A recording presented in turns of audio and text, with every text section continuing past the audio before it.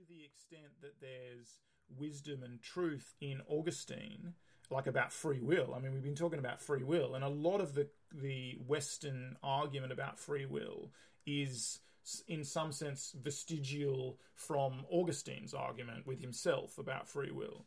I mean, and it's apparent in Tolstoy as well. Like the argument about the jeopardy of free will doesn't originate, but in the Western sense, and which is kind of the only place where it exists. You know, the first real formulation of it in detail is Augustine, and it's in response to the problem of theodicy. How, with an omnipotent God, can man have free will? And people are still arguing about that, even though they think that it's nothing to do with religion, or because they think that free will is a concept of religion, and therefore it has to be, in some sense, expunged. The irony is that, you know, it's a concept that comes out of theology, but if we get rid of the God, we don't have the problem with the free will anymore. We automatically get free will if we don't have God. You know, you could argue. Yeah, but but I mean, Slavoj Žižek, I mean, actually, you would align with what Slavoj Žižek had to say on that. He was saying basically exactly the same thing. He was saying that Christianity did that, and that Christianity is essentially an atheistic invention. Because God, like, you know, you remember how Jesus on the cross was Father, why you have forsaken me? And he's like, exactly, because there is no Father, there is no God. Like, you're free to do whatever, including being, you know, crucified. For sure. Yeah, no, I think that's an interesting way of reading it, and I think that subtext may well be in there. It's certainly the subtext.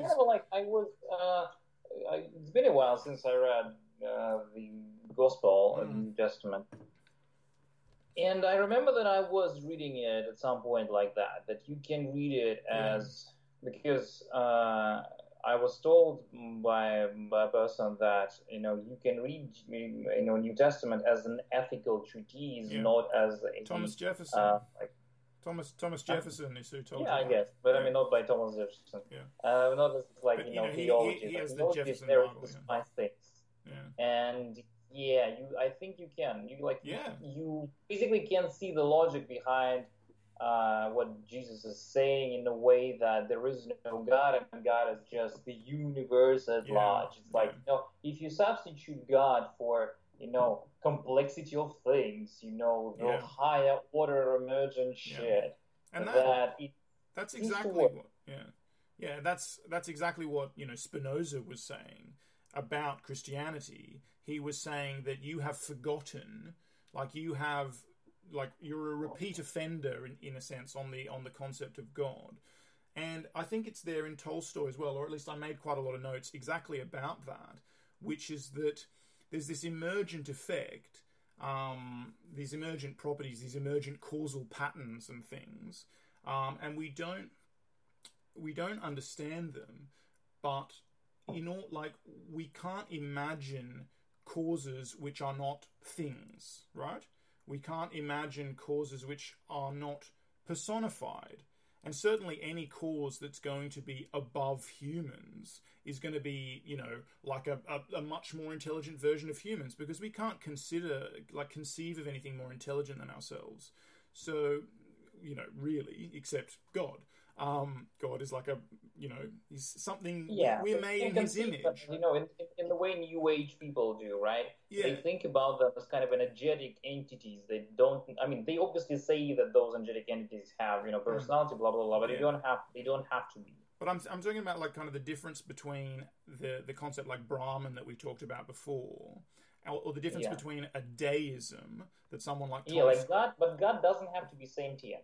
God has power above humans. Exactly. This is sort of what I'm saying, is that historically, we have turned God into a sentient or personified being because we have a very hard time thinking about causes, and particularly causes that are above humans, that are not going to in some way like humans. And that's because we evolved our ability to understand causes in a social context, because we were trying to work out who was responsible for what. Like, that's the origin of our, you know... our articulate idea about causes. We had a tacit understanding before, like, tree fell down and crushed something or whatever. Animals have that kind of thing. But as we articulated it in a social framework, and the main object of our causal analyses was humans. So we have a very hard time thinking about. So the idea, there is a core to all of the religions. Like, there are a number of functions, obviously, that the God concept poses. And one of them is the explanatory function, the causal explanatory function. And it is like the most refined way of thinking about it is as like reality at large, the emergent patterns which can't be decomposed into individual agents and things like that. And that's the purest concept of God. I mean, I'm not sure if you would agree, but in that explanatory version of God, like that explanatory role that God fills. But we have a really hard time holding on to that because it's really, diaphanous. It's not something we can understand. It's ineffable. So when we want to talk about this God, we necessarily personify God or gods in some way, because it's very, very hard to talk in the pure mystical sense about oneness and all that sort of stuff. Obviously, people do, and mystics in all the religions do, and that's why we have perennialism, showing that they're all honing in on the same thing, but they're describing it differently. And those descriptions tend to include personification. And I guess the idea that Spinoza is putting forward is that Christianity is a kind of recidivist into personification, whereas Judaism was coming out of personified God, like they'd evolved through that, and they were going into this more mystical phase. Christianity, in some way, in response to the fear or the, whatever, that mystery that couldn't be understood, they started repersonifying God. I think it's because it changed the culture and they changed the people who were into that. Yeah. And it was, like the common people. I'm sure that Greeks, in the first, second, third, fourth, whatever century, they kind of were understandable of that. Yeah. But when it's going to pagans, like it is very hard for a pagan to grasp the idea of a non-personified God. So it's like the massive conversion, the proselytizing of Christianity. I think that kind of was really for German tribes. Yeah. And all of that. They were kind of driving the idea behind the. For sure. It's actually the personified God, and Christianity is full of things like the Trinity that are kind of like mind-bending. Yeah. But then it made easier because first they were. We should not, draw God, and then let's draw God because those guys can't really get it. Yeah. And then it's like, okay, this is our God, and then I like this idea. It's like really the wisdom, and again, it's a coherence idea. The wisdom and the deep truth in the New Testament and even in the Old Testament, but is the same as the highest mystical ideas in any given faith. Well, it doesn't have to be mystical. It's really high quality stuff. But the other stuff is all concessions. They are epistemic tools. We were talking about Jesus the other day, and I was asking exactly this question. Do you think that him referring to himself as the Son of God was an epistemic tool, or do you think he really believed that?